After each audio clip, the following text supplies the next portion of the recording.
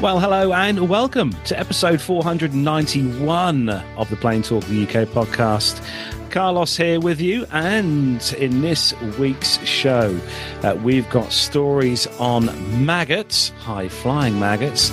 We've also got some news as well on a very posh Airbus A350 and A380. And Nev has got.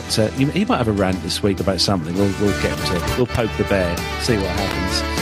In the military news this week, we have got a very special interview indeed with Rich Flagg from UK Airfields, one of our listeners that devotes his spare time to finding and researching and documenting UK flying sites from years past.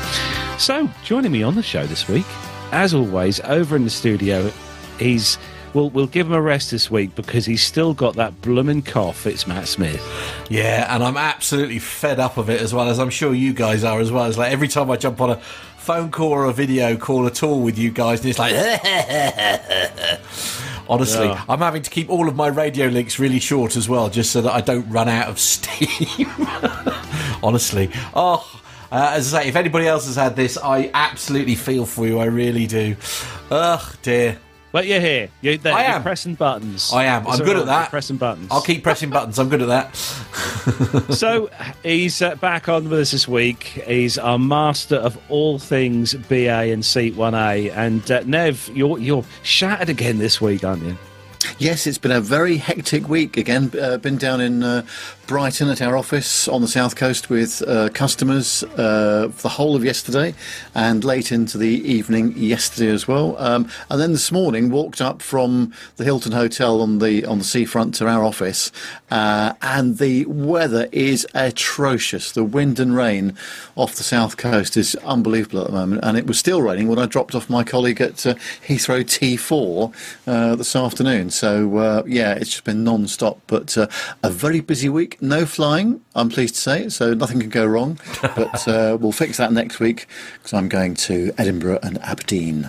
Ooh, lovely. Tuesday. Yes, fingers crossed for some decent flights, Nev. Yes, and there's bound to be an incident, so I shall report that the following week. Lovely. Always positive. Yes. So how are things with the points, Nev? Because obviously you're still flying now, plenty and stuff. Yes, you're sitting there in the gold tier still. Yes, I am, and the gold, what's the word? Sort of threshold finishes at in April the 8th for me. So I will just about hang on to gold for the next year. But as some of you may know, I will be retiring from my company that I'm working for in about 11 months' time. So that will not be able to stand for much longer, unfortunately. So I can probably maintain silver after that, but we'll have to see. But no, it's been good, and the gold privileges have been very useful when things have gone wrong. I must say that's been very good. But to say that there are substantial advantages over anything else, it would be difficult to say that. I have to say. But is it a big stretch, Nev, to keep that up? Yeah.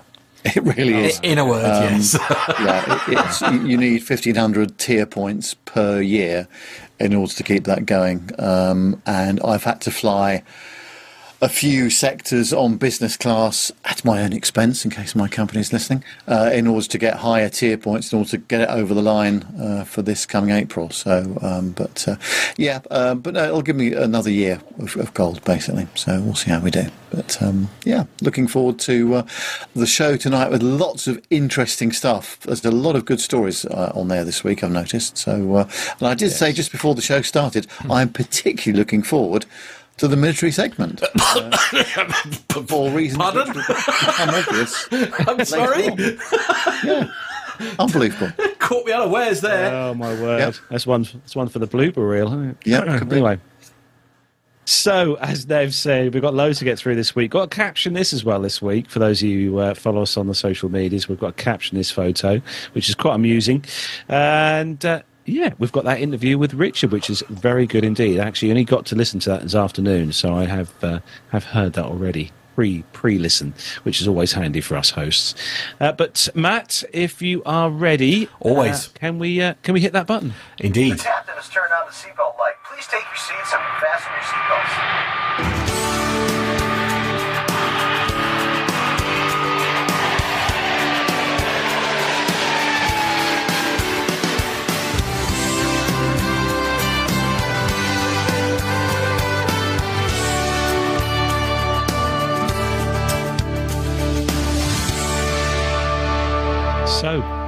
first story comes to us this week from sky.com, and I'm sure you definitely wouldn't get this in seat 1A, and we've all heard of snakes on a plane. Ooh. But how about maggots on a plane? I hope we haven't got any pictures of this. Have we got any pictures of this? I hope not. Chaos broke out on a flight after maggots began raining down onto aircraft passengers from an overhead compartment. The absolutely gross situation saw the Delta flight forced to make a U-turn about an hour into the 9-hour trip from Amsterdam to Detroit. Passengers reported the back of the plane was left teeming with the larvae that it later emerged were emanating from a rotten fish. Oh, lovely. Jeez. Someone said, my family and I were in the row directly in front of the maggots, said one passenger who goes by Nisha16 on the forum Reddit. The lady right behind us told the flight attendants the maggots were falling on her head. She said she turned round and they were wriggling around on the seat. She wasn't too impressed. The passengers added that one of their carry-on bags was next to the disgusting one and that the suspected culprit was still seated and did not exit the plane until the end of the flight. She said, I assume there are some consequences, but we're unclear what, they added. Another passenger, Kelsey, described her experience on a post on X. She said she complained about the absolute odd odour on board, but that was the biggest disappointment, the lack of attention from the flight attendants.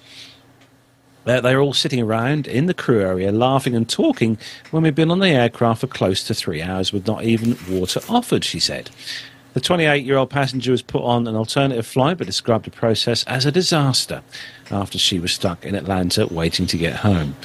Delta, described as a leader in domestic and international travel on its website, confirmed rotten fish and maggots were in the bag and apologised to the travellers. They said, we apologise to customers of Flight 113, Amsterdam to Dallas. Their trip was interrupted due to an improperly packed carry-on bag, the airline told Sky News. The aircraft returned to the gate. The passengers were placed on the next available flight and the aircraft was removed from service for cleaning. The aircraft returned to Schiphol around about 11 o'clock UK time on that day.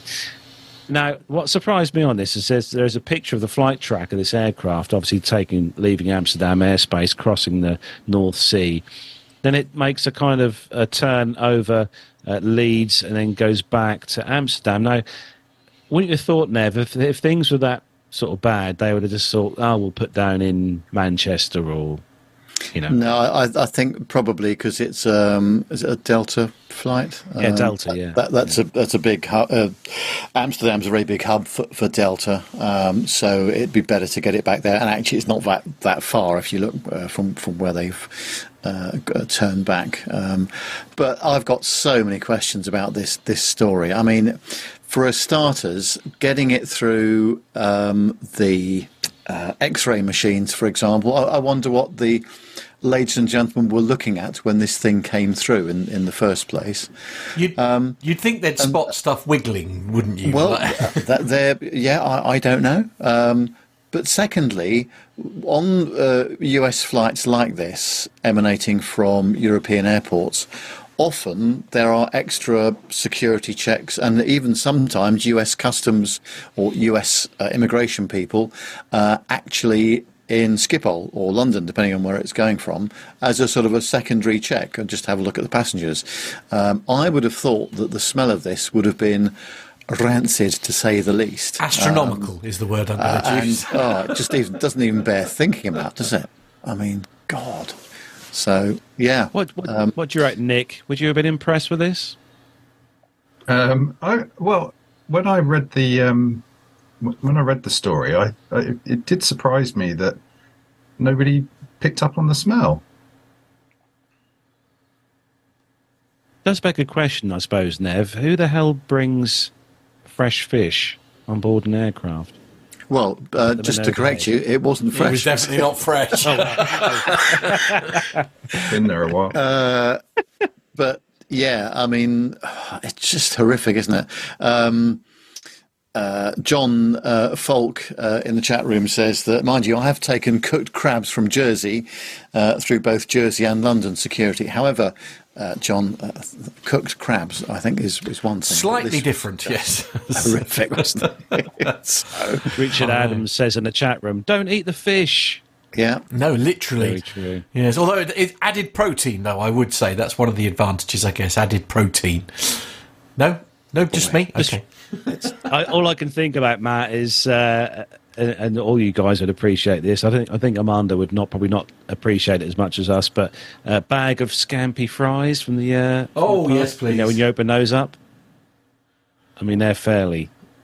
Strong is the word. But then this is the one week where we need Andy to tell us all about it, because he's got boxes of them in his pub. Oh, he has. Yeah.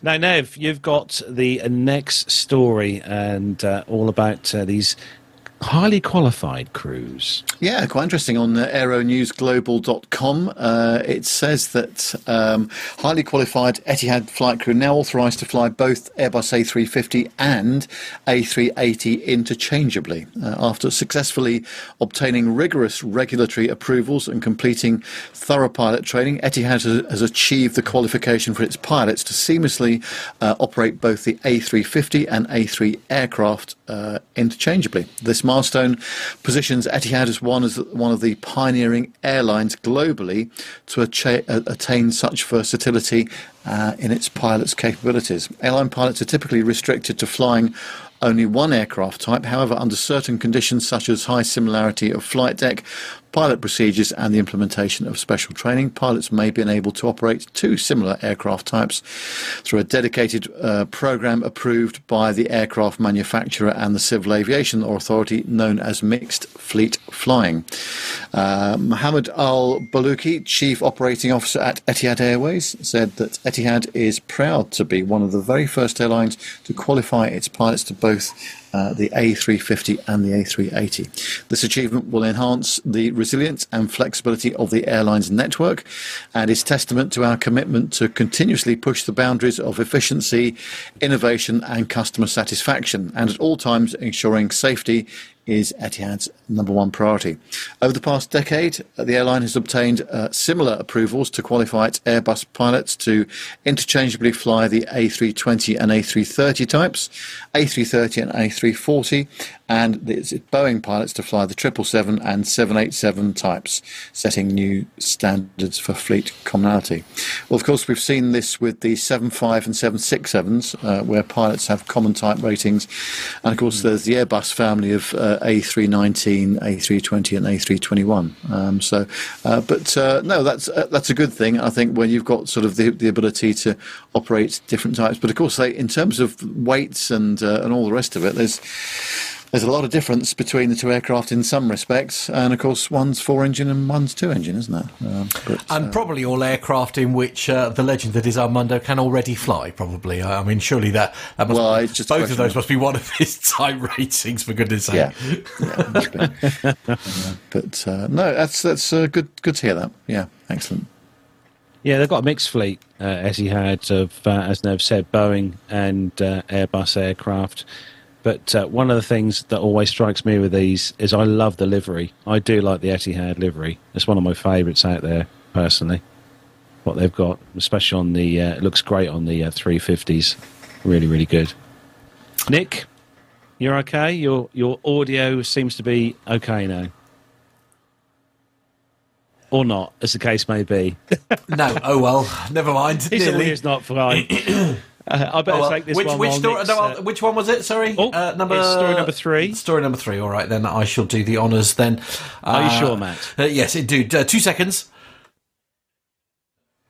Oh yeah, we just move everything around a little bit. Okay, Nickel fiddle with his bits and get that one all sorted. Simpleflying.com is the website, and the headline is Premium Leisure Startup Beyond Beyond, B-E-O-N-D. Just I know. clarifying. When I saw this, Yeah, I thought it was like somebody someone spelt spelt Boeing that wrong or something. Anyway, Beyond will offer Apple Vision Pro to passengers. Ooh, hello, Nev. Do I have your attention? In a bid to transform and revolutionise the in-flight experience, the startup airline Beyond will offer Apple Vision Pro headsets to its passengers on flights to the Maldives. The virtual reality VR headset will have the airline's content and immersive experiences showcasing the best of the Maldives. According to Tero Taliska, the chairman and chief executive officer of Beyond, the Apple Vision Pro will fundamentally change the passenger experience in terms of the in-flight entertainment IFE offered to passengers on board the airline's aircraft. The airline said it will be the first to provide the VR headsets to its customers. In addition to the currently available content on its IFE system, including movies and games, the Apple Vision Pro headsets will showcase the stunning sights of the Maldives, alluring passengers to try out resort destinations or activities in the country. We are working now with partners in the Maldives to prepare truly amazing footage. The in-flight experience will build anticipation for passengers before they arrive in the Maldives. Tuscular concluded that the offering of the Apple Vision Pro is another step in Beyond's goal to deliver a premium travel experience to its customers, with the carrier being the first to offer the VR headsets to its passengers who travel to the Maldives. I don't know how many more times I could say the word Maldives. The airline, it's a lovely place. Well, I'm sure. I'll take your word for that. The airline, which began operations in October 2023 and operated its first flight the following month, focuses on providing a luxurious experience on flights from Mal Velana International Airport in the Maldives. Currently, Beyond offers direct flights from VIA to Dubai. Oh, nice. Okay, and several other airports in the area as well, including Munich and also Zurich, via all via Dubai by the look of things, from what I can see there. It looks like Malpensa Airport will join the airline's network in March 2024. Beyond began services with a single Airbus A319 CEO configured in an all-business class configuration, seating 44 passengers. The aircraft, registered as 8 Quebec Foxtrot Bravo Alpha, was originally delivered to EasyJet in 2004. Subsequently, Chile's Sky Airline took over the aircraft in 2012 before Germany-based charter airline Sundair took over the ownership of the BizJet between 2019 and 2021. I won't read much more of the story, but we get the gist there. I don't know. So what are these... So they're essentially they're like VR headsets. So I think Meta did one, didn't they? Facebook did like the Opus or whatever it was that you could put over your face and stuff. I mean, I guess in some respects, I mean, it saves the requirement for like screens and stuff in the headset. In the headsets and stuff, I suppose easier to charge, I guess, because you can charge it all up from a USB port. I guess though, Nev, the old Wi-Fi infrastructure will need to be quite robust? Yes, quite strong and powerful in order to be able to deliver the data flows that are required. I mean, I guess it will be on board servers rather than sort of through the air. Well, yeah, and I don't want to be accused of being negative at all here, but I can see a couple of immediate problems, and they've already been mentioned in the chat room, the possibility of some air sickness going on as well with this, because I think if you can't see, if you haven't got your peripheral vision going on properly, and there's a bit of turbulence going on in the flight, or even if there isn't, I think that could be a bit odd for a lot of people. But also, when the cabin crew are coming through the aircraft asking if you would like a drink or some food, and you've got your Vision Pro headset on, well, you're not going to see them, are they? No. They're going to have to tap you on the shoulder and you'll sort of jump up with a start, probably. I mean, I suppose it's one way of making sure that they've watched the safety video thoroughly, because we'll all be so nerding out by this amazing device that's attached to our face, essentially. Oh dear, I don't know. Also, it's like you're flying to the Maldives. Why do you need to wear a VR headset to experience the Maldives if you're going to the Maldives? You said that a lot there, man. Yeah, It's a reasonable point, isn't it? yeah. Well, why not do it in full-on proper 3D? It's got smell-o-vision and everything. or look out of the window. Or look in out the window. In the Maldives defence, though, it is a stunning place. Me and Gemma went there for our honeymoon. And it's I'm sure. Amazing place to go. Yeah. But I will say one thing. I do like this Beyond paint scheme they have on their aircraft. Really? Yes. It's quite funky, isn't it? Yeah. Is it? Hang on a minute. Have we got some pictures? I'm just having a look. Where are we? No, I haven't. Yes, I have. Yes, I have. It looks quite corporate, I think, Nev. Is that the word? Corporate? That's one word for it. Reminds me a little bit of the Formula One management jet colour. Yeah. But yes, no, it's very nice. Very nice indeed. But the VR headset thing, the Apple Vision Pro, I don't know. I'd like an Apple Vision Pro to give it a go, but I wouldn't necessarily want to be on a plane trying it out, if you saw me. No. Yeah. And also, if there is some sort of in-flight... Well, I don't know how it would work. I mean, if there's an in-flight issue where the captain or, the cabin crew have to do a PA, for example, and you're immersed in this world... you'll have tuned out from anything else that's on the flight. But I mean, surely it would cut in and out like it does when they do, when you're watching an onboard film and that, doesn't it? It sort of interrupts the audio of what you're watching. Yeah. And then it's sort of it could come as a bit of a shock, couldn't it? Because if these things are so immersive. And I used to work for a company that did this 3D stuff, back in the late 2000s it was, and you really do tune out from everything else. So if there's a PA announcement or some kind of instruction from the flight deck, you're going to jump out of your seat if you're immersed yourself in something that it's showing. I would have thought, but. It's technology and it's progress, isn't it? That's one word for it, yes. I don't know if I agree with you, Nev, but yes, it is technology. We'll leave it at that. Where we go to next with in-flight entertainment, where can you go next? Unless you have a flying disco or nightclub, I suppose. An idea. Sorry to interrupt. We interrupt our usual programming to give you an update on the weather situation here. We've got more wind coming, Carlos. A yellow weather warning has just been issued for our part of the world. That's good, isn't it? Yay! Yes. Oh, well, that'll be a sitting in front of the TV weekend for me. Anyway, a question that we ask ourselves, I think. Neb may have asked himself this once or twice on his many flights, and this comes from paddleyourown.canoe.com. And is it acceptable to go for a walk around the aircraft during a long-haul flight? I'm going to say yes, because I've done it several times. I'll ask you in a minute. Oh, right. Okay.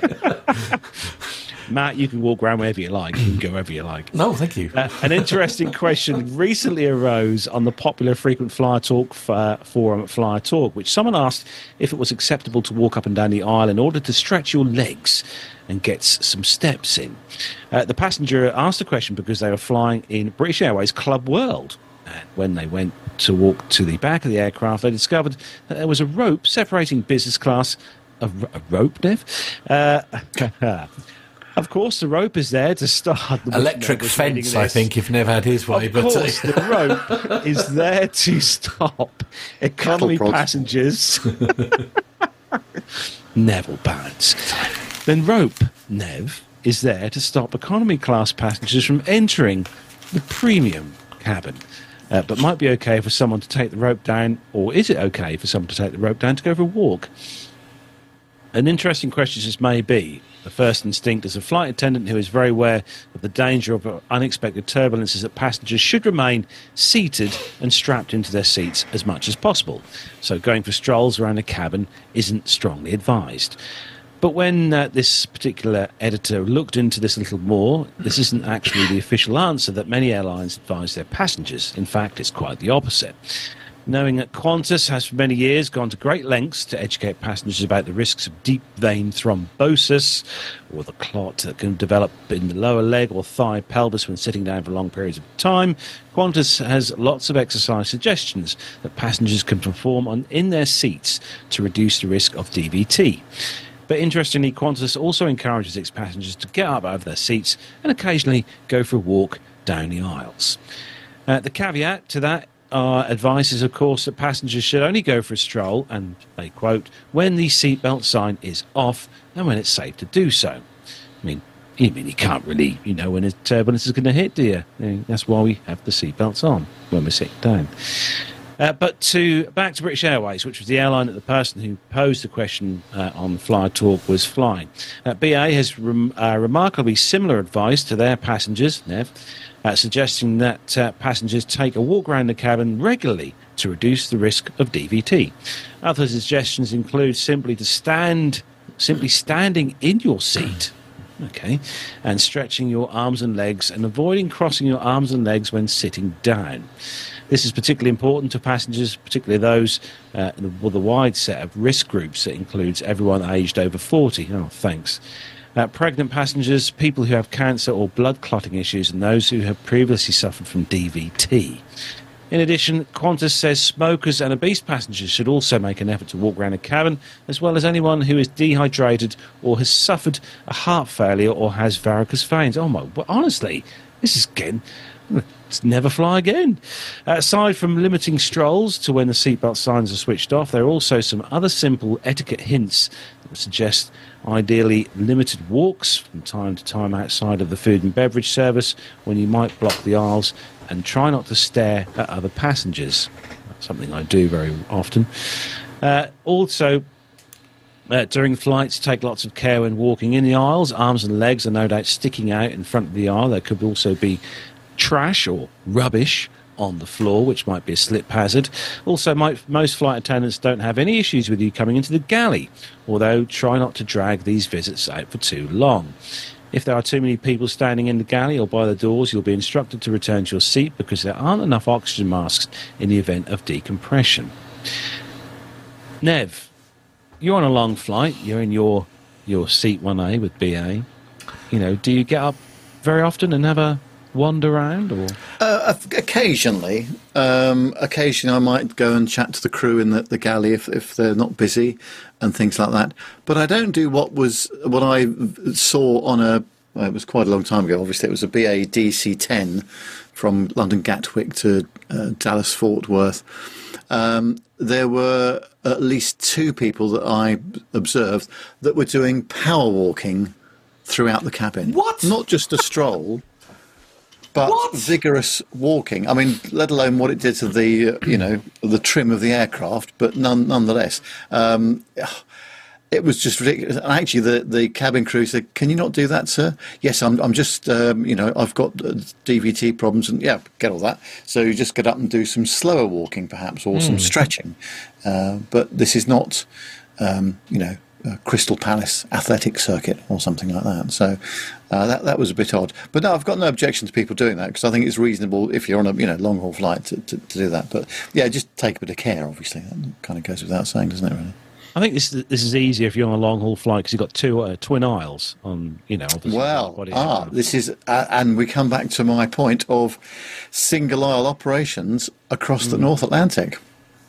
So one of these days, when I can afford it, I'm going to take one of these flights and see what it's like, because I'm getting a lot of criticism from people that I don't think it's a great idea personally. But if you're on a single hour flight for 7 or 8 hours, I think that's quite challenging as far as the crew service is concerned and that kind of thing. But again, stretching and walking around, what it's like on a short haul flight if you're just trying to get from one part of the cabin to the other. To use the bathroom, perhaps. No, I mean, I'm all in favour of people having a stretch, but no, don't do the power walking. Leave that to the park run or something like that. Or if you're in Emirates flying in, is it first class, you can obviously get up and have a shower, Nev. Oh, that's true. Yes, good idea. Yeah, but you see, my idea of going for a power walk is to go, if you are on an Emirates flight and you're on an A380, it's the power walk to the bar. That's the bar. That's all I'm interested in. I did think about that earlier, actually, Matt. You must have read my mind. Yeah. I had visions of sitting at the bar and in the 380. Yeah, that's not a bad call. Plus, it's quite a big area as well. I got the chance to have a look round a few years back now, when we flew with Emirates on the 380, and it's quite quite a nice area, the bar area on there. It's the seats are comfy, and it is a nice area to go and sit down and kind of chat and stuff. So I must say, one of our mutual friends sent me a photo of them working behind the bar on there, and that was quite an awesome. I thought, I'd have loved to have worked that bar, because it's quite a small bar, so it is only one person who works behind there, and it's like my space. Richard Adams in the chat room says that he's surprised that Emirates don't have a gym in first class. Not a facility I would be using. No, absolutely not. I may walk past it to have a look at what other people are doing, but absolutely. Because it says, my idea of exercise on a flight is the lifting of the drinking receptacle with your chosen beverage. Indeed. But no, it makes you think, then, at what we are going to see in the future when it comes to long haul flights and how you can be entertained. Obviously we've got bars, we've got showers. Where's it going to go? I'm just waiting to see when people are going to start walking around the aisle with their VR headset on. Yes, and bumping into people and being a nuisance. That will be the next thing, won't it? Now, Nev, you've got the next story, and it's covering an airline, or a startup airline we were chatting about not too long ago, weren't we? Yeah, I've been following this with some keenness, I have to say, just to see what happens. It's on aerotime.aero, and it says that British startup Global Airlines completes its first A380 test flight in the US. They've successfully completed this with the A380-841 aircraft.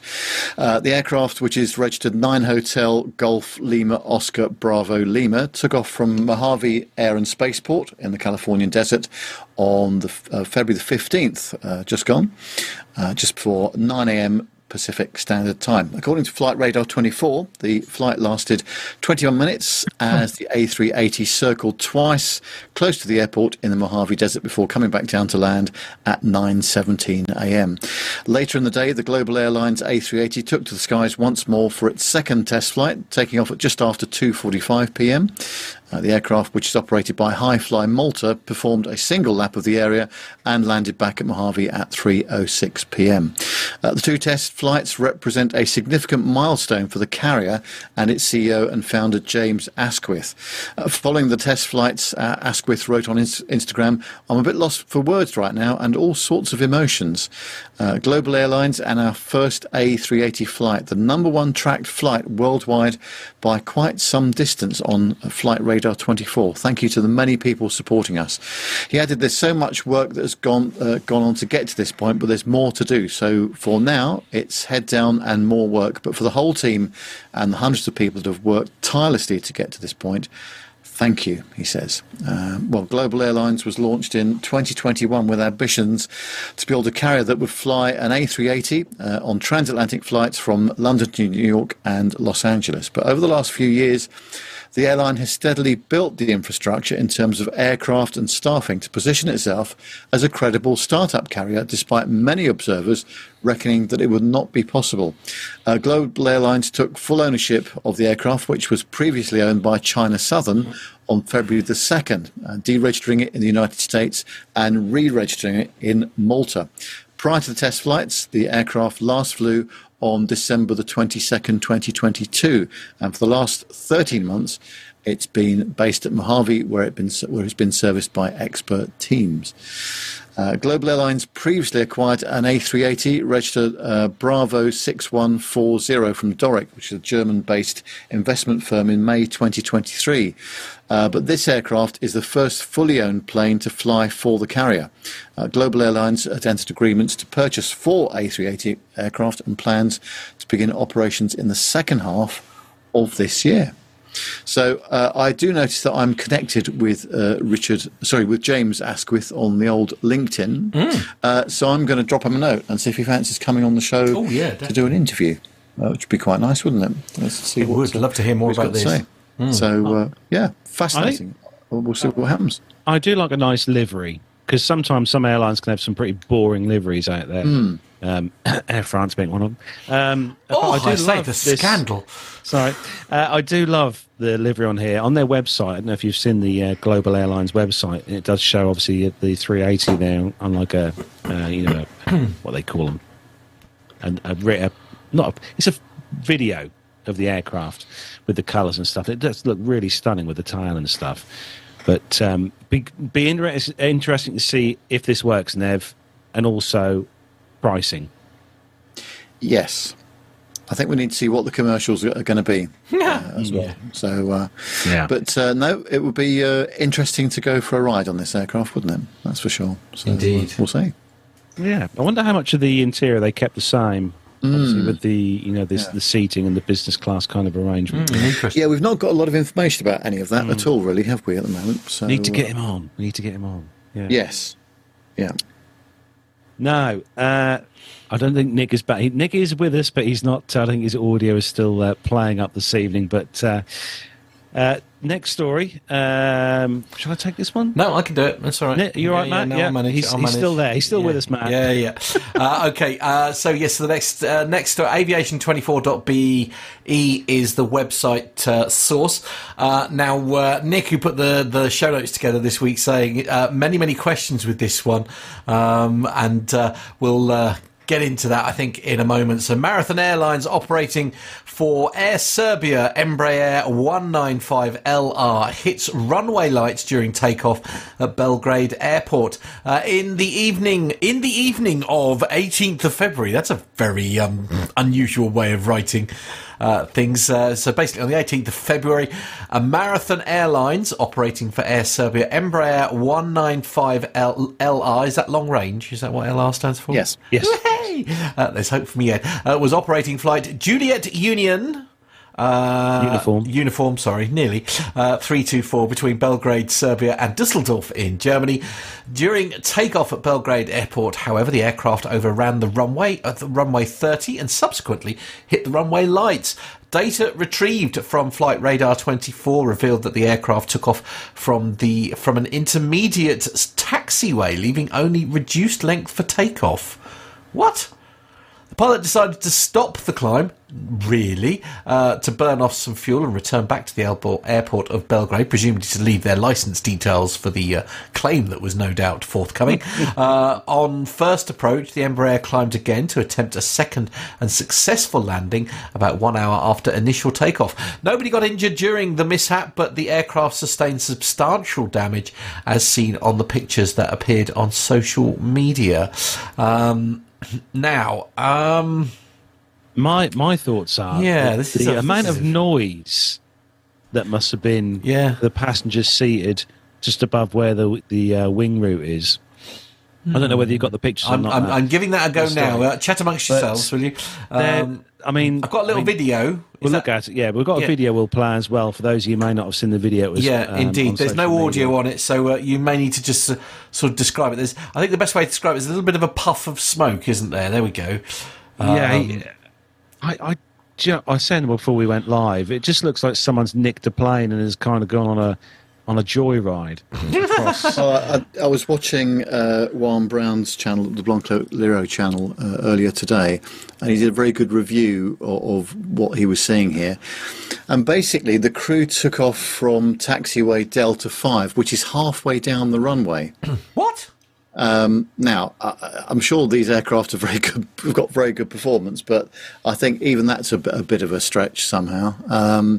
And they literally ploughed off the end of the runway and taking a lot of the runway lighting and localizer and antenna with them. But the damage that it's done to the aircraft is extremely substantial. And the other thing he pointed out, again, which is what I don't understand, is why the crew held for nearly an hour to burn off some fuel. Having just had a big moment like that, I think I'd want it back on the deck a bit sharpish. And we'll fill out the paperwork later on for the overweight landing, just a horrific situation there. And clearly, I don't know whether it was a massive miscalculation with the takeoff runway length that was required when they were doing all the stats before they departed, or what. But there was that was never going to work, was it? Even with the most lightest laden aircraft. I mean, the damage here, though, Nev, is frankly, I mean, I'm amazed there wasn't a catastrophic ending to this.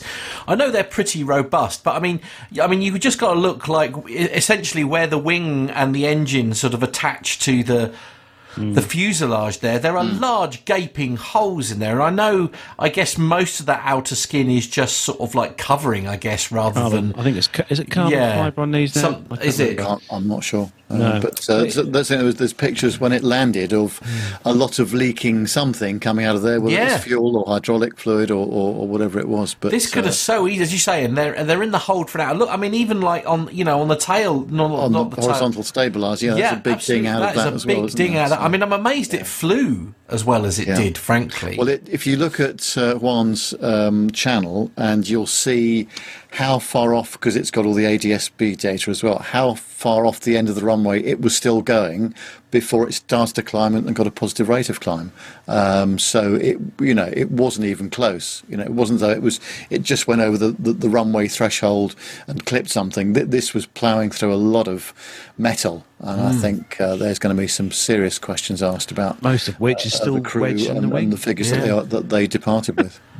I mean, how long do you... I mean, again, this is not a question perhaps we can answer, but I mean, presumably the airport had to be closed for a significant time while they put all these runway lights back. Well, they said that they downgraded it from Cat 3 operations to Cat 1 operations. Wow, there's just so much... There's no lights. So much damage there. It was... They were all on their way to Serbia, essentially. Yeah, now, interestingly enough, I also saw a video this week on YouTube with a business jet about to depart from Madeira, Funchal, which is always a bit interesting with landing in there because of the high winds and the high terrain. And actually, they requested a intersection departure. It was only a small biz jet, so there's plenty of runway available, but the airport wouldn't allow it. They just said no, you've got to go to the starting end of the runway, almost at the threshold of the runway, before you commence your takeoff run. So that's actually an airport operation thing, not a pilot thing. So they had to do literally a 180 on the runway and go back to the threshold of the takeoff runway. Now, I also think that I don't know what ATC thought about this when they saw that this aircraft, and they know where it's going to, so you can estimate what the load might have been. Obviously, you don't know what the fuel loads are and all the rest of it. But seeing it depart from Delta 5 halfway up the runway must have been a bit concerning for ATC even watching this, I would have thought. But there it is, I just think we're genuinely lucky that something more catastrophic did not occur here. Yeah, absolutely. It's astounding, frankly. I was going to say, this aircraft's going to be out of service for quite some time, but then Captain Cruz in the chat room says, given the age of the aircraft, it's probably going to be a write-off. Oh, really? Yes, and also he says that the tower apparently questioned the Marathon Airlines about whether they are sure. In other words, are they sure they want to depart from Delta 5? But yeah, that was a very, very lucky moment, and it's just down to luck. That's all it was. Yeah. If there'd been anything else that had gone on there, I mean, there could have been substantial.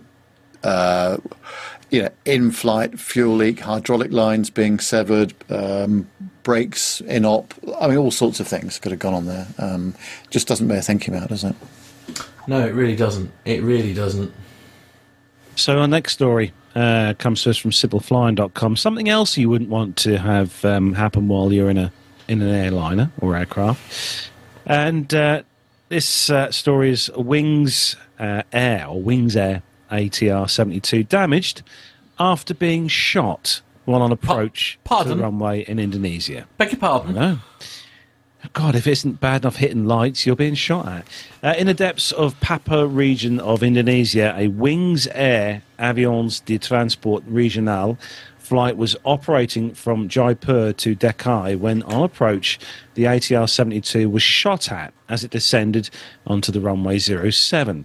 No injuries were reported from the 36 passengers on the flight, and according to data from FlightRadar24.com, the aircraft remains on the apron at Nopgalth Airport, located in the Yakimo Regency of Highland, Papua.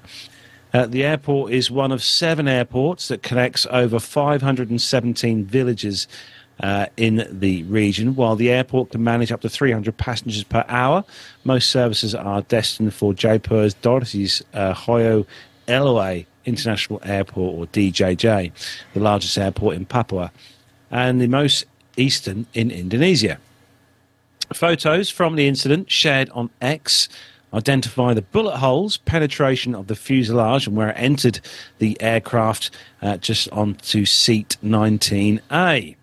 The aircraft was able to land safely after the incident. Now, Matt, I don't know whether you've got the pictures there of this, but yeah, not the sort of thing you want to be seeing when you're sitting in seat 19A. Not that obviously Nev would see Not this. the place I would be, obviously. No, quite. I mean, it's interesting because the damage from the outside just looks like a sort of like a basically small hole, but inside it's quite the event inside. It's looking at the picture here, so it's conveniently gone between 2 windows, and it's taken the I don't know, it's not plaster, is it? But whatever the equivalent, plastic coating, the plastic coating that's on the fiberglassy type sort of like innards. I mean, it's quite the damage. I mean, potentially somebody could have been in the way of that, I guess. Yeah. And I think this is we've seen stories like this in the past on the show in countries, out of the way like this. These events do sometimes happen, and you never know. It might have been someone out hunting. You never know. I mean, sure, why not? But then you shouldn't be flying drones or shooting guns near an airport, as we all know.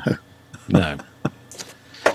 So, moving on to the next one. Nev, you've got some good news, possibly good news, for residents of the UK. Well, yeah, I mean, it's about time we had some runway additions, isn't it? And this is from the express.co.uk. It's all about Manston Airport. Of course, that was shut down in 2014. I can't believe it was that long ago, after some reporting huge losses.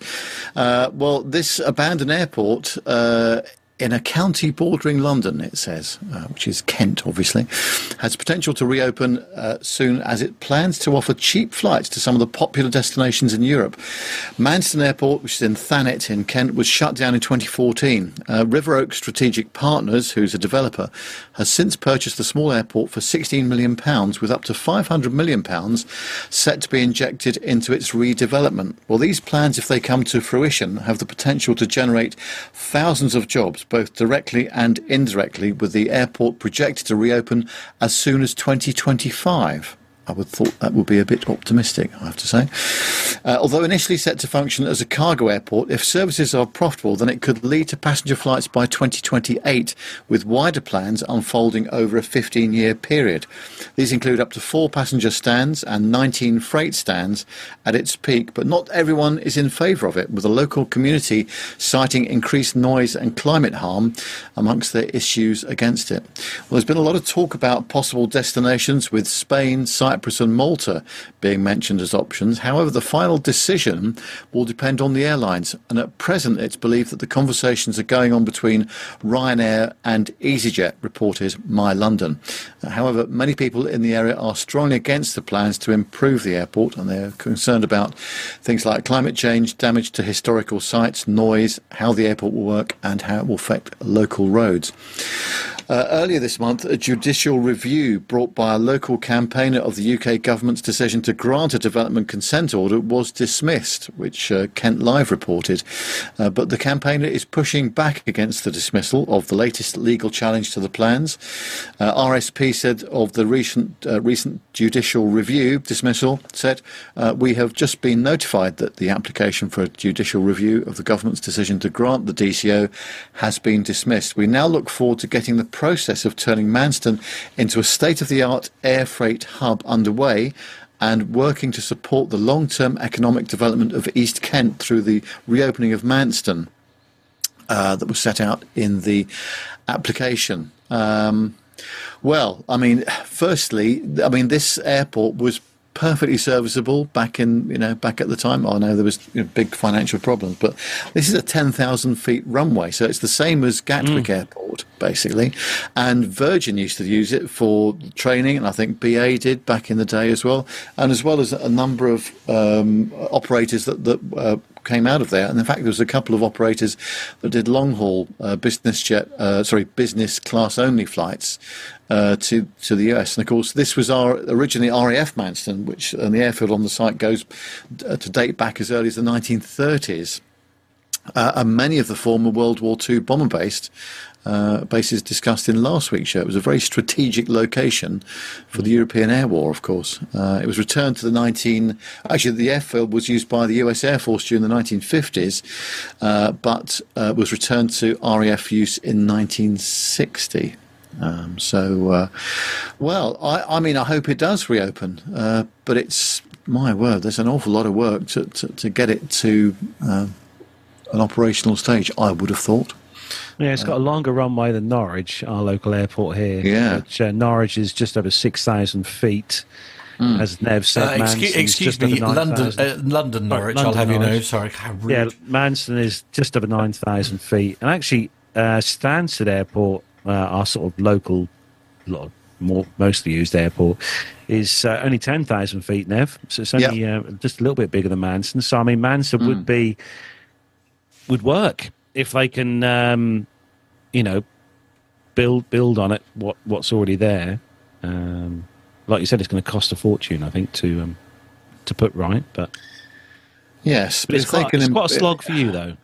Yes. Yeah, well, we'll keep an eye on this one because I think if it is going to happen, then that will be an interesting story. And see what sort of operation they end up with out of there. Matt, do you want the next one, or you? Yeah, no, can do. This is I found this one this week and dropped this in to Nick when he popped this in the show notes. So I thought this is quite interesting, actually, for someone I've seen it once. Okay, all right. Well, let's find out more about it. It's the and finally story for the commercial section this week. Travel and Tour World is the website, travelandtourworld.com, and the headline: Delta Airlines are taking you to watch a total solar eclipse. Ooh, I like the sound of that. For those eager to witness a total solar eclipse from an aerial perspective, Delta is set to provide a unforgettable experience this April in a unique offering. The airline has scheduled a special journey from Austin to Detroit on the 8th of April 2024, designed with eclipse enthusiasts in mind. This flight aims to maximise the duration spent in the eclipse's path of totality. Scheduled as Delta Flight 1218, this exclusive trip will be aboard an A220-300 aircraft chosen for its oversized windows to enhance the eclipse viewing experience. Departing from Austin at 12:15 p.m. CT and arriving at Detroit at 4:20 p.m. ET, the timing is meticulously planned to optimise viewing of the eclipse at its most spectacular moment. Oh my goodness me, I hope they didn't pick up a delay. That would almost be hilarious. Eric Beck, Managing Director of Domestic Network Planning, highlighted the collaborative effort behind this flight, stating the dedication and teamwork at Delta have made it possible to curate an experience that brings the awe of viewing a total solar eclipse from the skies to our passengers. The attention to detail from the aircraft selection to the precise timing and onboard gate experiences showcases our commitment to creating memorable moments. Beyond this unique flight, Delta is offering prime eclipse viewing on 5 additional flights on April the 8th, reminding passengers to bring their eclipse glasses. So it's DL 5699 from Detroit to White Plains at 2:59 p.m. EST on an ERJ 175. Delta 924 from Los Angeles to Dallas Fort Worth at 8:40 a.m. PST on an A320. And there are several other flights there: Salt Lake City to San Antonio, Los Angeles to San Antonio. Lots of flights there to choose from. Delta also offers flights to several destinations within the eclipse's path of totality for those preferring to observe from the ground, including Austin, San Antonio and Little Rock. Warren Weston, Delta Airlines lead meteorologist, wow, there's a title, emphasised the significance of the April 8th eclipse, noting this is the last total solar eclipse visible over North America until 2044, offering a duration and path width significantly greater than the 2017 eclipse, making it a truly extraordinary event. I bet there'll be some people paying the extra money for the window seats on these flights. Oh, I'm sure. Yeah, absolutely. Yeah, definitely. Or for the VR headset, perhaps. Or have I missed the point again? I think you may have done slightly. I mean, it's a good idea. It's a really good idea, I think, for someone who's not potentially witnessed an eclipse before. But it would be definitely interesting to witness it from, 36,000 feet or wherever. Never. What was the last one? Can you remember the last one you saw? Or didn't see? It was in Cornwall, wasn't it? I went down to Cornwall to see that. Gosh, that's 1990 something, wasn't it? I seem to remember. I suppose the best thing about this as well, of course, is it almost won't matter what the weather's like, because essentially you'll be above the clouds anyway, won't you? Yes. Yeah. Yeah. So true. It's probably the only real way of guaranteeing a fabulous solar eclipse experience. Well, Captain Cruise wasn't impressed with the 2017 eclipse, apparently. Oh, okay. Duly noted. One of the most anticlimax experiences I've ever had. High expectations, but that was that. No. Well, there you go. Sounds like advice for life in general. That does. David Cummings says the last one killed his hamster. Oh. I'm intrigued to know how that works. Actually, maybe I'm not. Okay. I've changed my mind. I don't want to know. I would ask Nick what he thinks, but obviously he's got no audio, so fair enough. Smiling. Yeah. Bless him, poor Nick. Yeah. We'll send the tech guys round, Nick. Don't worry. They'll sort your issues out. Moving on to the next part of the show, and for those of you who might tune in the chat room and see a certain Richard Flagg in the chat room, and he does a very interesting thing in our area here. We are lucky in the area that me and Matt live here in the UK to have many, many really great airfields and museums right on our doorstep, and Armando got the chance to catch up with Richard this week and have a good old chat about exactly what Richard does.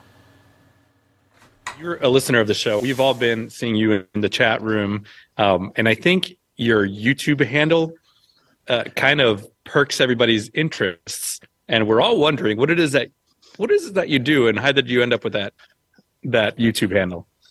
Well, it's a long story. If you indulge me for a minute, I grew up in Sussex, in the southeast of England, and in about 2000, year 2000, my parents moved up to a little village on the Norfolk-Suffolk border, just outside the market town of Diss, and I spent probably 5 years then. Well, I was still working with the airlines at the time, and I spent 5 or 6 years then just continually travelling up and down in my spare time, and I just got to notice a lot of old airfields, derelict control towers, memorials on the side of the road, and it just sparked an interest which has turned into an obsession.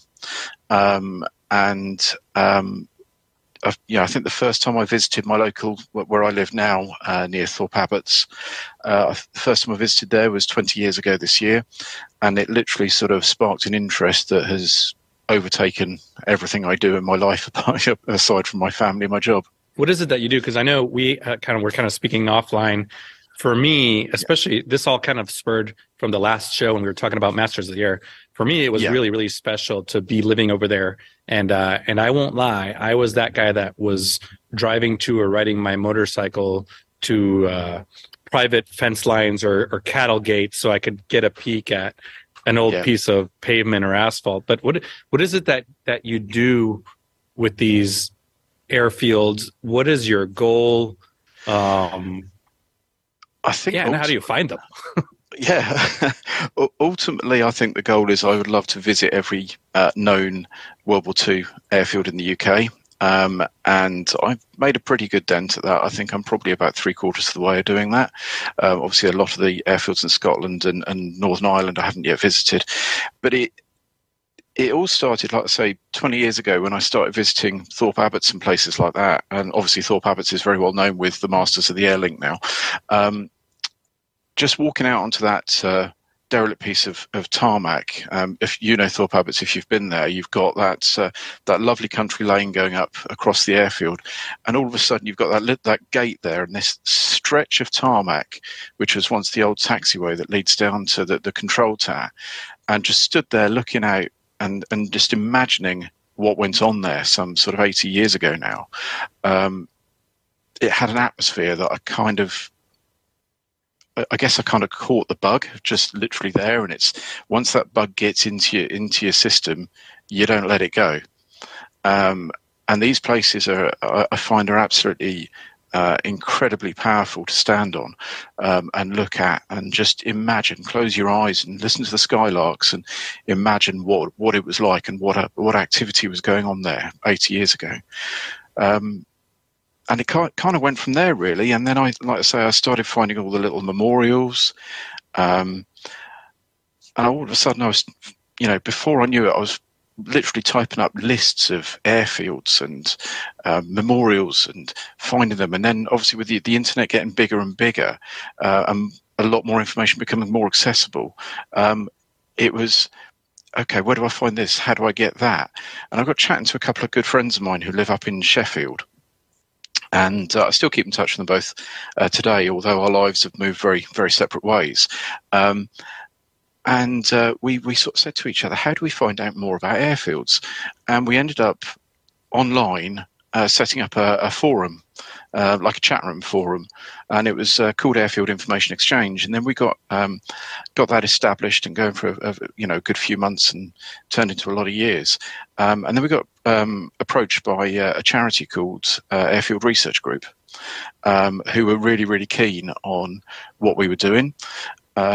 And they're one of the sort of very old school. At that point, they weren't a charity. Sorry, I should say.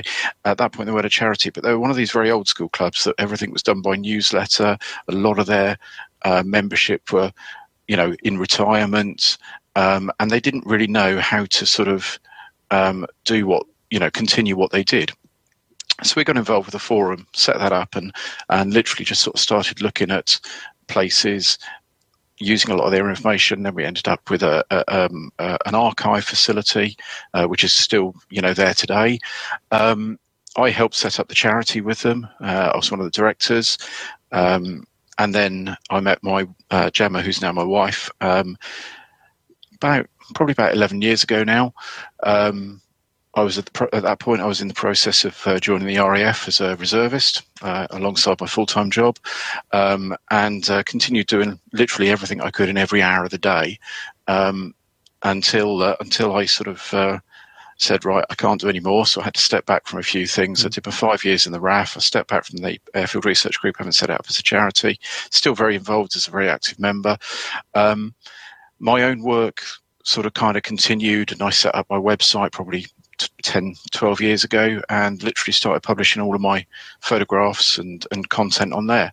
Then the social media came along and literally started putting it on there, and the following grew and grew and grew, and I couldn't believe how much interest there was in what I was doing.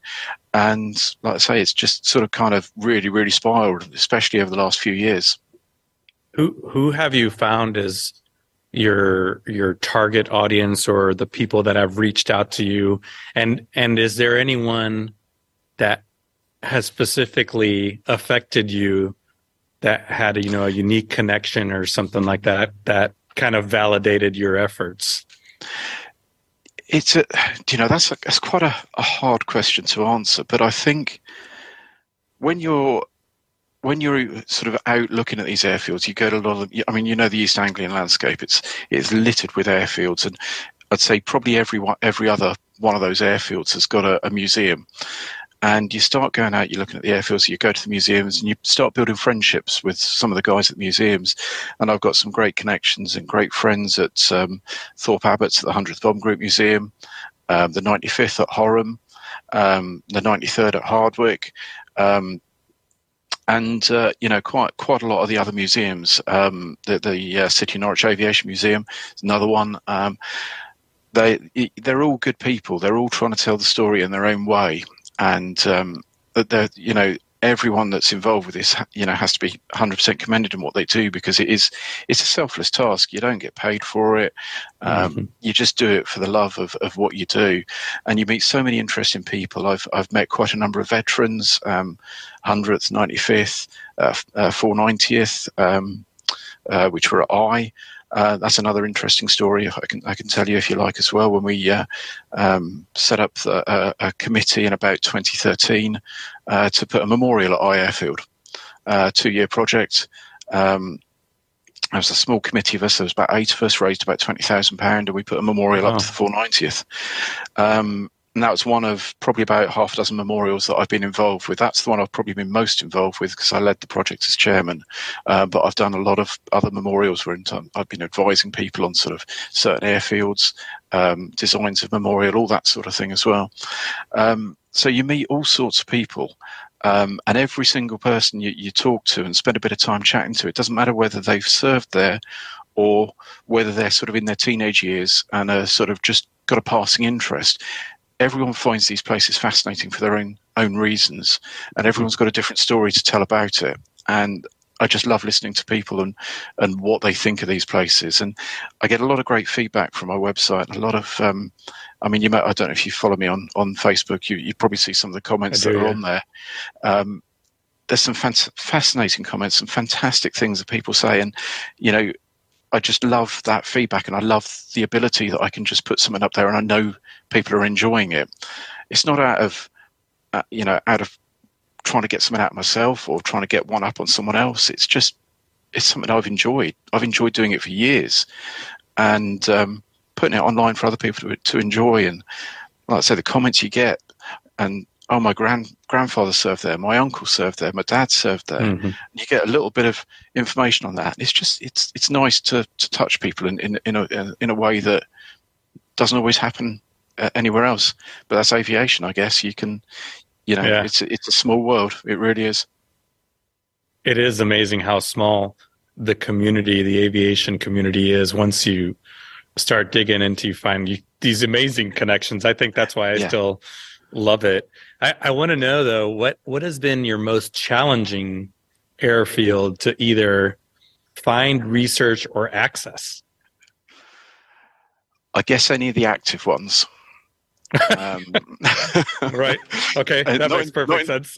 not in terms of finding them, because I think everyone knows where all the active ones are. But I think in terms of sort of accessing and building the right relationships, I had a lot of good connections, and I'll highlight one person in particular, Paul Francis. He's the current chairman of Airfield Research Group, and he was one of the guys that was very instrumental in getting us involved with Airfield Research Group in sort of 2008, 2009. And he's remained a very, very good friend of mine. And his connections are unreal. He does what I do as a full-time job. And he does a lot of reports for various heritage organisations, Ministry of Defence, and so on and so forth. And I built up some great connections with Paul through English Heritage and a lot of the other heritage bodies around the UK. Some of the people we've met and some of the people that have invited us on to, places like Feltwell that, no one would normally get access to, but, to be able to get on, Feltwell, or even down in Cornwall, Portreath, for example, radar station, been invited on there through another friend of mine. And that sort of access you don't get. It's just building those connections. And, I like to think what I do, it just brings people along. And, I get a lot of people sort of say, have you seen this? If not, would you like to? And I think that's great. The goodwill and generosity of people, I think, is fantastic. And I'm always very careful, because being ex-military as well myself, I mean, you know what it's like. You've got to be so careful in what you're looking at, what you're photographing, and what's in the background. I think is the biggest thing with being on a military base. You can go on an organised tour. Yeah, I mean, Mildenhall and Lakenheath do tours, base tours. You go up, see air traffic, you see one of the aircraft.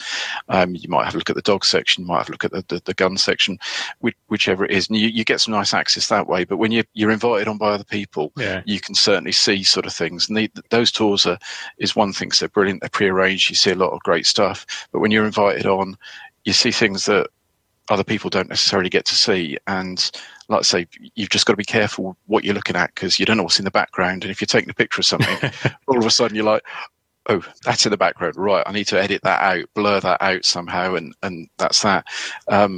Usual sort of thing, people, cars, that sort of thing you try and avoid.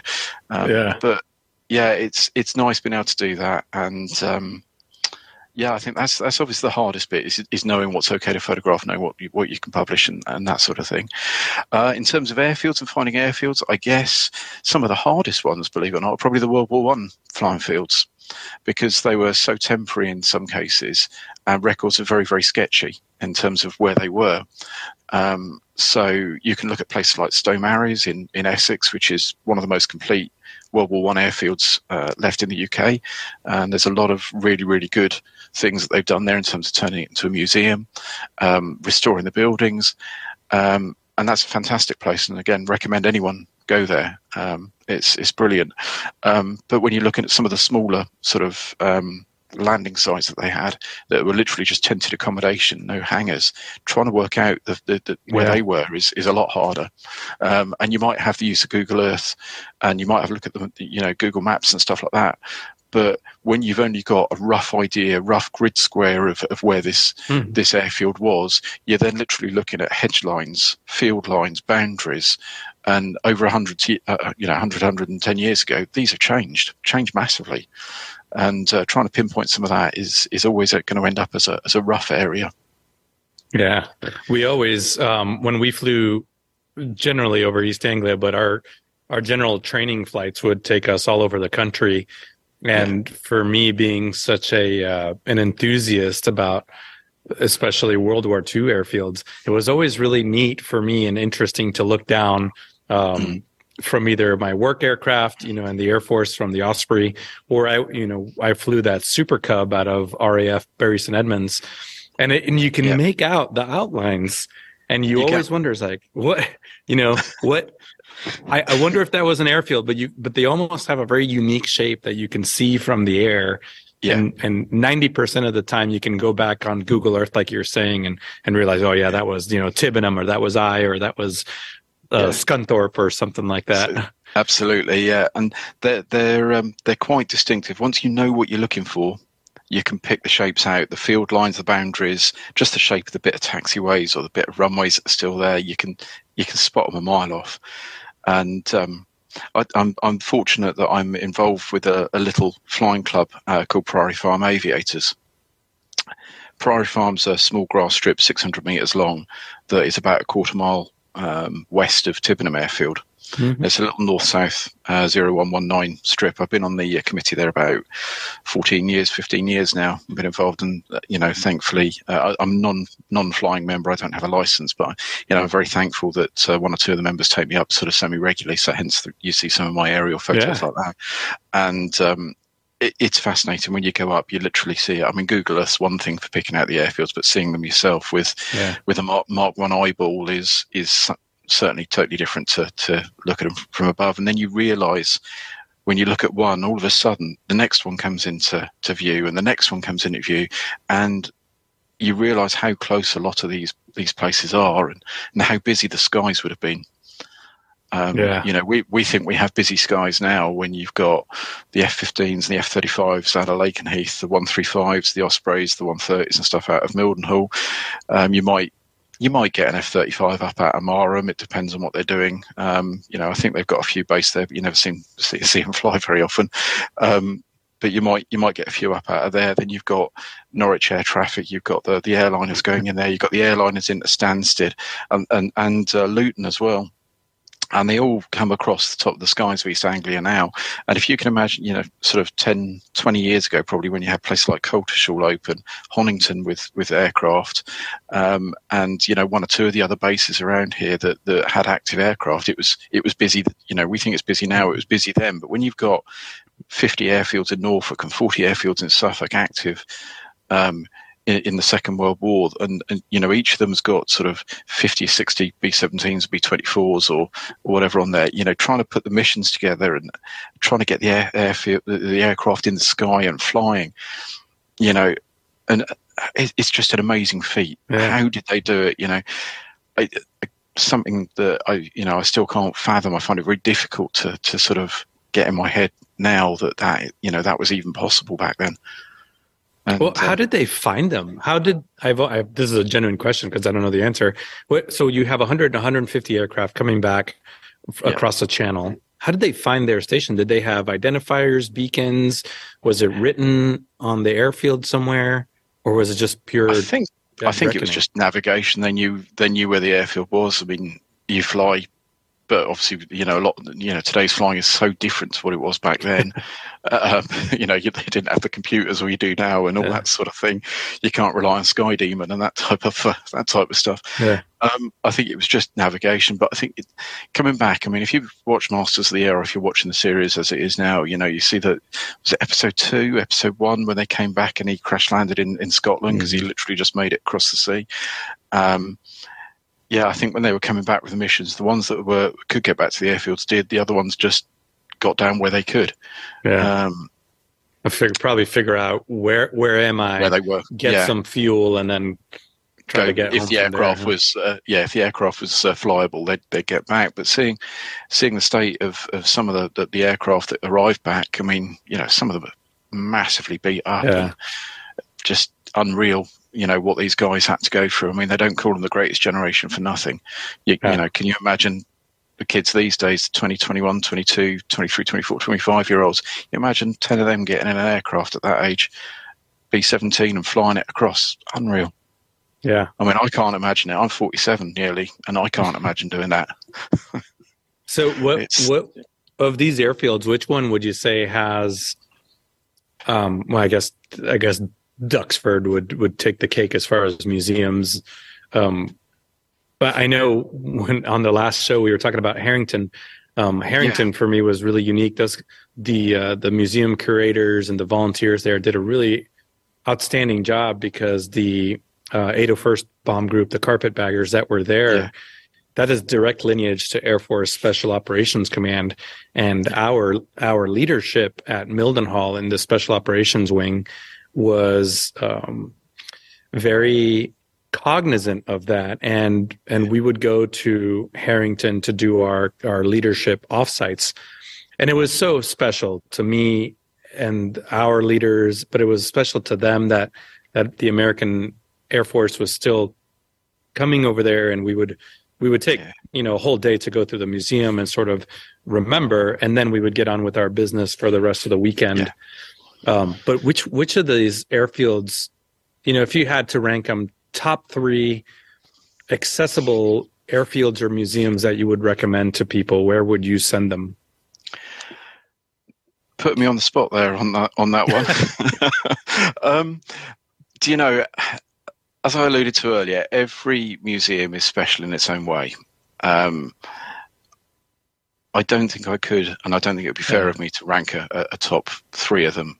I think every museum is fantastic in its own way.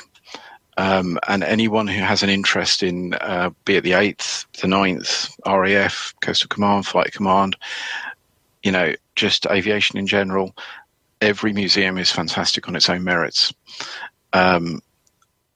And there are so many out there, and we've named quite a number already. But you could look at others like Bentley Priory, Uxbridge. You could go down on the south coast to places like Tangmere. There's the museum at Davidstow Moor in Cornwall. There's the Bristol Aero Collection. There's so many good museums out there, and I don't think I could put one down as a favourite. I really fair enough. couldn't. I'll let you off the hook then on that one. Yeah. What about the landowners? This is always something that I'm curious about. Aside from the ones, so for me, RAF Bury St. Edmunds slowly being taken over by housing, and the flying club that I was part of there had to shut down last March. Such a shame. Yeah, that was such a shame that last year. So what's your impression on the landowners in general? Do they appreciate what they have and the land that they're on? Is it, a conservation effort? What's been your general interaction with the landowners? Again, a very difficult one. When I go out and look at old airfields, if you demonstrate you've got a genuine reason, 99% of landowners are absolutely fine. It's the old thing. You know what they say, you go along with a clipboard and a high vis and you can get anywhere. It's that sort of thing. If I go to these places, I've got a site plan in my hands, showing what the airfield was, what was built there as the Air Ministry designed it for, in World War II. And I go along, and quite often you bump into a landowner. Make yourself as visible as possible. If you can't find who you're looking for, I always make myself as visible as possible. And if it's gated, it's clearly gated for a reason. Yeah. And you stick to public rights of way is all I'll say. And when these things, when you start meeting people, and coming back to what we were saying earlier, you meet a lot of really fantastic people. Some of the landowners, they know what they've got. They understand that people are interested in it. And I think if you go along and the right approach, the right, you're friendly, you're cheerful, and you go along and you've got your site plan, you can demonstrate you're interested in it. You go along, you've got your T-shirt. I've got, it's a USAF Heritage Trust T-shirt on here. You can see the landowners are fairly engaging, and they're happy to chat, and they'll have stories about the land they're farming or the land that they own, and they'll tell you certain things. And why don't you come along here? You've got this, buried underground battlehead course here. That do you want to come and see that? We've got a couple of buildings around here. People can't normally get them because they're in the middle of the farm. Do you want to come and see those? And that 99% of the time they're absolutely fantastic. You occasionally get the odd job's worth, and in which case, you say, you just turn around and say, yeah, no, it's fine, not a problem. I'll, another time come, go back another time, you might get a different response. There might be someone else there. All I'd say is never push your luck when going out to visit these places. Yeah. A lot of them are still quite dangerous. There's still you can go to a lot of communal sites, living sites, and they've still got open drains. If you've had a winter, the leaves have all fallen, you're not necessarily going to see the drain. You might fall into it, all that sort of thing. So as long as you approach things the right way, make sure you're only going where is publicly accessible. Being over here yourself, you get a lot of places, a lot of the countryside, you get shooting season. You don't want to go out exploring in the middle of the winter because you might have someone with a shotgun trying to get some of the pheasants or something like that. It's that sort of thing. Common sense is key when you're out exploring old airfields. I think in 20 years, I've probably only ever come across a couple of people that have been not allowed on my land type of thing. And that's fine. Just respect that and move on. Yeah. If you're that desperate to go and see what they've got there, get in a plane and fly across the top. Yeah. Luckily, you have that opportunity, don't you? Yeah, and I've also got a drone as well, which I use quite regularly for a lot of research, and that's a fantastic piece of equipment. It's a fantastic tool to have. Right? So different perspectives. Do you have a battle plan, an ops plan to go tick off all those airfields that you haven't yet? Yeah, I've got. I've built on my website. I've built a map of. I've called it flying sites in the UK, purely because I've included grass strips, World War I flying sites, helipads, all of that, and I've got over 2,300 flying sites marked on this map that I've built, and I'm looking at them, and I've coloured the ones that I've been to. I've got, I know the ones that I haven't been to. This is, just on the Second World War and First World War flying sites, and I'm determined to get there. I mean, this year, I've I've said to my wife, we've got a young daughter. She's 4.5, so it's been very difficult to get out a lot over the past few years when she's really young, as you know yourself with kids. And she's at a stage now that I can go away for a night, or I can go away for a couple of nights and that sort of thing, and it's a little bit easier because there's Gemma will find it a bit easier with that, so it makes that a bit nicer. And I'm planning, one of the trips I'm planning this year is down to Devon. I haven't been to, and I'm ashamed to say, I still haven't been to Dunkeswell, Pottery, and Culmhead. And you know yourself, Airborne, Band of Brothers, airfields that they flew from, and I never been down there, although I've driven past so many times. So I've made it one of my key goals in the first 6 months of this year. Hopefully by June I'd have been down there. And I'm planning 2 or 3 days down there. There's a couple of other places in Dorset and Hampshire that I want to go and visit. I want to try and get a bit of time in Wales to look at some of those. There's a game plan. It changes depending on what mood I'm in and what the weather's like, really. But there is a game plan. That's great. So, I know you've mentioned the website a couple of times. So for our listeners that aren't already following you, where can they find you? What's the website, your social media? It's UK Airfields. So if you on Facebook or Instagram, I'm literally UK Airfields. The website is www.ukairfields.org.uk. Yeah. Well, listen, as a fellow service member, I really appreciate what you do, because I've mentioned it on the show so many times. When I went to fly there at Rougham or even Cambridge or Duxford, it was never lost on me the people that had walked those same footsteps before me. And I still get chills just kind of thinking about, and I would always just kind of take a moment walking by that control tower, that 80-year-old control tower now, and just kind of sit there and take it in before going to fly. So again, as a fellow service member, I think it's important to, what's one of the things that you guys do best over there is to remember and to create this heritage. So thank you for keeping this memory alive. I don't need any thanks. I just enjoy doing it, and it makes me happy that people enjoy what I do.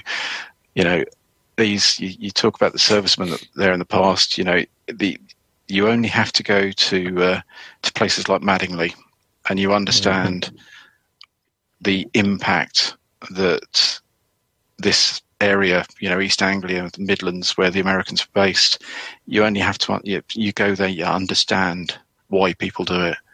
It's a phenomenal place. It brings a tear to my eye every time I go. Like I said, walking around these places, you said it just that they're powerful places. The emotion that you get, you stand there. I'm very lucky that Thorpe Abbots is literally a half an hour walk, 25-minute walk from my house. And on a summer's day, I am very, very regularly found down there, and I'm just stood on the top of the control tower looking out across the airfield. And, that brings me, on to say, these places, with Masters of the Air, these are going to be very busy places this year, and I recommend anyone go. Sadly, we're losing some of these places. This past year, we've lost the control tower at Shibden in Norfolk. That's sadly been demolished. Hethel was demolished a couple of years ago. Some of these places, as historically important as they are, there are still people that don't necessarily see, the value in there. Shibden, I should say that the company that own it, Falcon Cranes, they are planning to rebuild it. Or rebuild a faithful replica of the one that was knocked down there. That was due to subsidence and all that sort of thing, which affects buildings. Make sure you go out and see these places. That's all I say to people, that get an idea of what was there. A lot of people don't realise the history that's on their doorstep, and especially in Norfolk and Suffolk, where it impacted the people, the way of life. I mean, a lot of these villages, they didn't have electricity, they didn't have sewage works and places like that until the airfields arrived. Some of these villages are still using the same sewage works that was built for the airfield in the 40s, and that's that's what they're doing. It's that how the social impact as well, and that everyone in the villages that have got live near an airfield have got stories about the airfields as well. They've all got family that were there in the war. They all know all know people. And I'm like I say, I'm very lucky to be in touch with some of the veterans that are still alive, and the families of some of the veterans as well. It's just just love it. It's brilliant. Yeah. Well, Rich, thank you for taking the time out of your evening to be with us. And if you get any good feedback from any of our listeners or somebody reaches out to you, let us know, and we'll do this again. Definitely. No, I certainly will. Thanks, Armando. Thank you. We'll talk to you later. All right. Cheers. Bye. Thanks to Armando for that. So good. And thanks to Richard as well for taking time out of his day to record that, obviously, with Armando. Early this but week. why wouldn't you, though? This is the thing, isn't it? It's like, that's it, isn't it? hello, I'm Armando. You might have heard me. I'm Would the you like to coolest. talk to me? I'm the coolest human being on planet Earth. Oh, I'm going to stand in my hangar. I'll probably show you round while we're here. That sort of thing. I mean, if you're an aviation lover, why on earth wouldn't you want to sort of chat to Armando? But it's nice to hear Richard. Richard's there's one thing to say about Richard. He's dedicated to what he does, and that is good, because I think what we need in well, not so much our area, but all around the UK as well, is people to go and visit these museums and that are kind of scattered around the UK. And as I said before, we started that piece. Me and Matt are very lucky here where we live in East Anglia, on the east coast of the UK, because we have got a heck of a lot of really, really good museums based on old Second World War airfields. One's literally on our doorstep now. We could probably walk to it in 15, 20 minutes, Matt? Walk to it from our home? Yeah, something like that. It's just down the road. And, go a bit further, you've got Seething, where we had our flying a few years back. PTUK Flying also got a museum there. And as Richard said on the piece there, you've got the Thorpe Abbott's Bomb Group there, which have got their fantastic museum on the site there, including the control tower and the Nissen huts there on site with pieces in. So we are lucky, really, really lucky here, I think, here in the UK. And anyone who's visiting the UK from the US or further afield, we are in the back end of nowhere. I was going to say something else then. We are in the back end of nowhere here, but it is worth the visit to Norfolk and Suffolk, where we are here on the East Coast, if you are visiting the UK, because, as I said, a lot of these museums, not only are they really well placed and full of content, our local one here, which is huge, is free to get in. Doesn't cost you a penny, which is fantastic at Flixton. It's also quite nice for me personally, because Richard is actually a customer of the company I work for as well.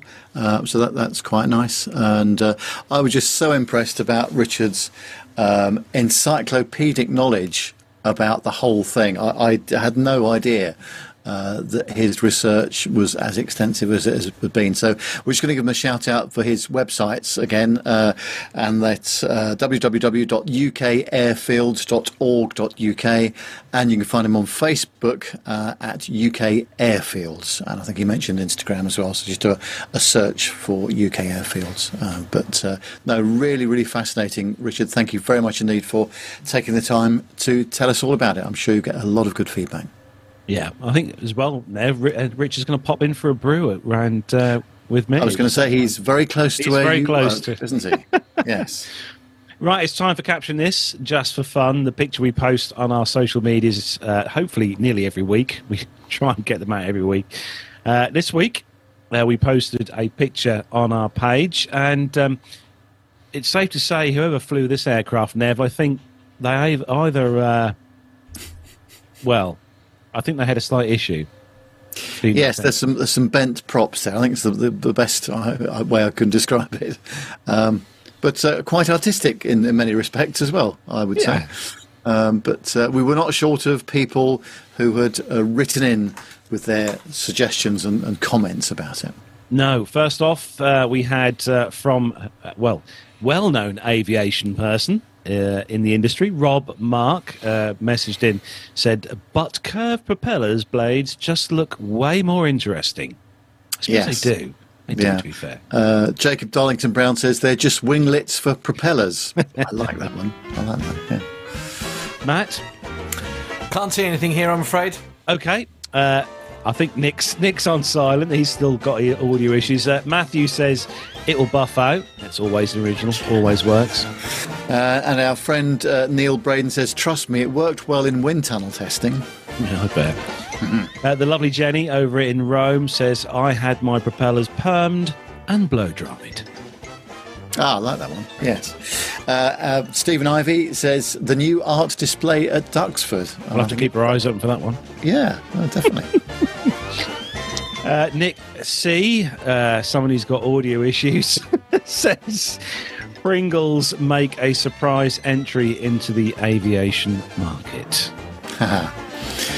Chris Gurney says, a bit late on the round out, Hoskins. Or simply, oh bugger. Right, okay, I mean, that's... I think we're allowed to say There goes the family rating, yeah. Darren says, this is one for you, Nev. I hate the film speed on my mobile. Makes the props look bent. Oh, yes. I like that, yes.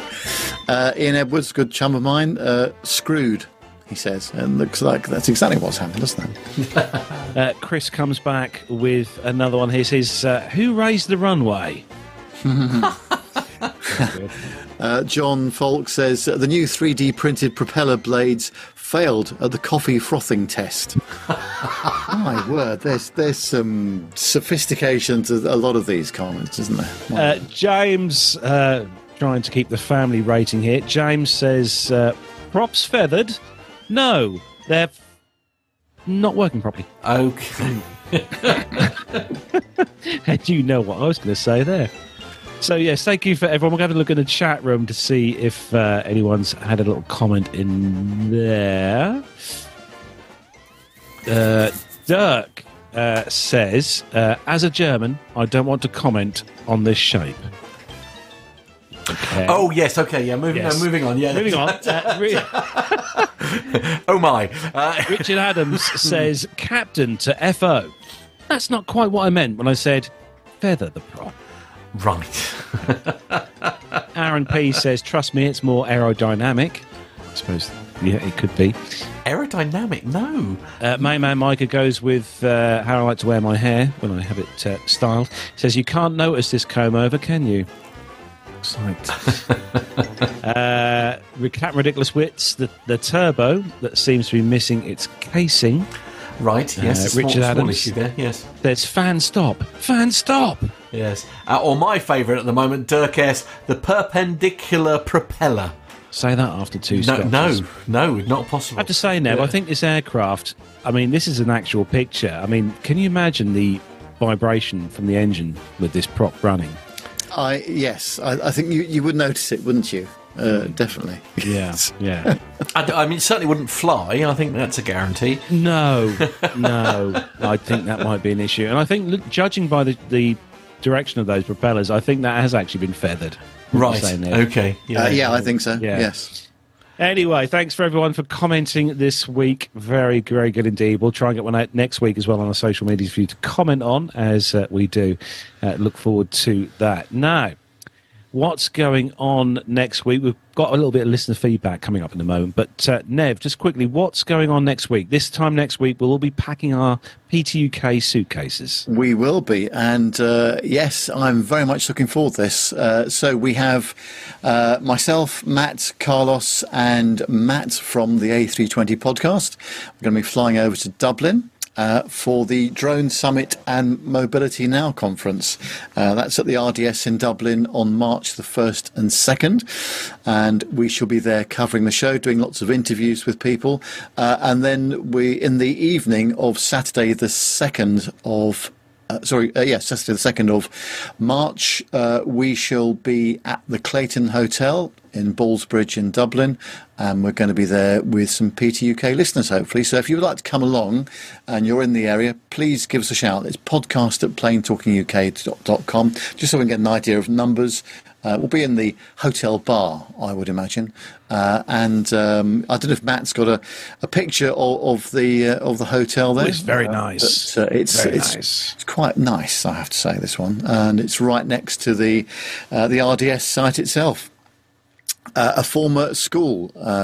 Our producer John tells me as well, as you can probably see. So yeah, absolutely fascinating. Podcast at planetalkinguk.com if you would like to come along on the Saturday evening.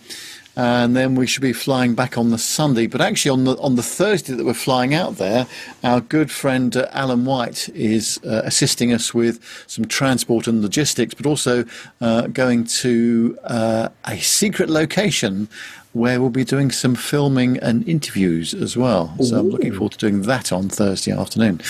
So secret, even I don't know what we're doing. Well, there you go. Fun. See, it's on a need-to-know basis. Clearly, I don't need to know. That's marvellous. You can leave me in the bar, Nev. I'll look after things there. That's fine. Keep the bar going. Yeah, absolutely. Yeah, so we're looking forward to that next week. Obviously, it'd be great to see you if you are listening to the show and you are in the area of Dublin near the RDS Arena. It'd be great to meet some of you guys and girls out there.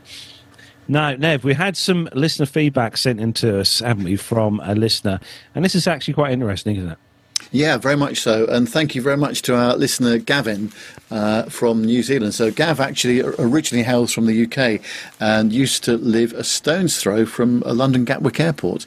In fact, he's the admin of the Memories of Gatwick Airport Facebook group, which has over 8,000 members now. So have a look for that on Facebook, Memories of Gatwick Airport. So Gav now lives in Wellington in New Zealand, and he says he watches every week on YouTube. So first of all, thank you very much indeed, Gav, for doing that. And we really appreciate you listening. But we're also grateful for you getting in touch and contributing to the show. Gav wants to tell us about the Bring Our Birds Home organisation. First of all, the website is bringourbirdshome.co.nz. Upon opening the website yourself, you'll see a very striking image of a very sad-looking Boeing 707. I think it is on DC-8. Is it a DC-8? Is it? Oh, it is. Yes, it is a DC-8. Beg your pardon. I've just noticed that. But this is quite interesting. The mission statement says, in 2017, broadcaster and aviation enthusiast Paul Brennan launched the campaign seeking to save, secure and eventually recover all of the last remaining members of the Teal, NAC, Air New Zealand and Mount Cook Airlines airliner fleets delivered between 1959 and 1988. The idea started to check to see if any of the 6 aircraft types remain intact, with 4 of them abandoned and derelict at locations around the world. It's the eventual plan to display these artefacts at the Transport and Toy Museum in Wanaka. The airframes include the airline type that brought the Beatles to New Zealand, a freighter that was once fit to carry the Queen, the aircraft that flew New Zealand's commercial jet service, and the Lord of the Rings, beg your pardon, 747. Well, thank you very much indeed for getting in touch, Gav. So we really appreciate your time for doing that. And if anybody else has got any interesting stories, please send them to us at podcast@planetalkinguk.com. So the website again is bringourbirdshome.co.nz if you'd like to find out more. And thank you again to Gav for getting in touch. Yeah, the DC-8 looks very much like the 707 though, doesn't it? It does, doesn't it? Very, Yes. very similar. Very similar indeed. But yeah, thanks for sending that in. Very interesting indeed. And that's a mammoth task. Gosh, getting all those aircraft back. Yeah, a big project, isn't it? Yeah. But I hope they're successful in finding as many as they can. Yeah, we need to save more of these old historic airliners. Yeah. Yeah. There's some space at Duxford. If you're listening, Duxford, you've got space there. Perhaps we should... Yes, But yes, that is where we're going to start to wrap up the show. But first, Nev, social media links. Where can all our glorious listeners find out more about the show? Oh, yes. Have a look on the socials on Facebook, Twitter and Instagram. Just search for Plane Talking UK. You'll find us there. The WhatsApp number for the show is +44 757 224 9166. That's +44 757 224 9166. As I mentioned earlier, the email address is podcast@planetalkinguk.com if you'd like to send and any comments into us. And the website, of course, is planetalkinguk.com. You can subscribe to the YouTube channel too. You'll get notifications when we go live, and you can help shape the conversation of the show by joining us in the chat room, as many people have done today. Just have a look at youtube.com and search for Plane Talking UK. You can become a patron of the show, of course, and help contribute to the running of the show by Patreon and also by PayPal. The details of that are on our website, planetalkinguk.com. And we'd love to hear from you, so do send in your feedback. Now, Nev, quick round robin. What's Mr. Bounds up to next week? Oh, a lot next week. I'm on the plane again, I'm pleased to say. So I'm flying up to Edinburgh on Monday morning, early, doing some appointments there. And then I'm getting the train up to Aberdeen, changing at Dundee on the way up there. It's a beautiful train journey all the way up the coast there. And if the weather's nice, it's perfect. So I'm then coming back to Edinburgh for some appointments on Tuesday, then flying back home on Tuesday late afternoon. And then, of course, flying to Dublin on Thursday with Matt C. from the A320 podcast. So we'll be together on one plane. And you and Matt will be on another plane, won't you? We certainly will. I'm guessing that you and Mr. Matt C. will be making full use of BA's lounge at 2. I'll see if I can guest him in. I'll see if they'll let him in. Shall I? Yeah. I'm sure they will. I mean... And Matt, what's going on next week with you? Apart from coming to see me for dinner, obviously. I mean, coming to see you for dinner, and then just it's unfortunately the diary is pretty empty at the moment because of the early morning commitment at the moment. While one of our wonderful DJs is having what I can only describe as a full service and MOT before being returned, hopefully joining us again soon. So I'm sitting in what I'm going to describe as the scariest seat in radio, certainly in this part of the world. Anyway, but breakfast show, that is. Absolutely, yes. Indeed, scary stuff. Nick, I would ask you what you're doing next week, but as your microphone doesn't work, that's going to be an issue. So Nick will be doing lots of cycling next week on his motorbike in the summer weather or sunny weather, and I'm sure he'll be putting together some fabulous show notes for next week's show. And we might also have another guest host joining us next week as well on the show. So that's where we're going to bring the show to an end. Big thanks to all the YouTube family who've joined in on the show tonight in the chat room. All the usual family members in there. Great to see you all joining us on this Wednesday evening. Don't forget, we are live on a Wednesday night at 7 o'clock here on YouTube. If you fancy joining us here, you can join in the chat room fun, because it is a big old laugh. So that's it for episode 491 of the show. Thanks to Nick for his help with the show notes this week. Thanks to our producer, John, as well. He's probably up in the air, flying somewhere around the world at the moment. Oh, very much so. Flying home as we speak. Flying home. Yeah. And that's it. Take care. Have a great week, rest of the week, and great weekend, whatever you're up to. And we'll see you all next Wednesday. Say goodbye, Nev. Yeah, take care. See you next week.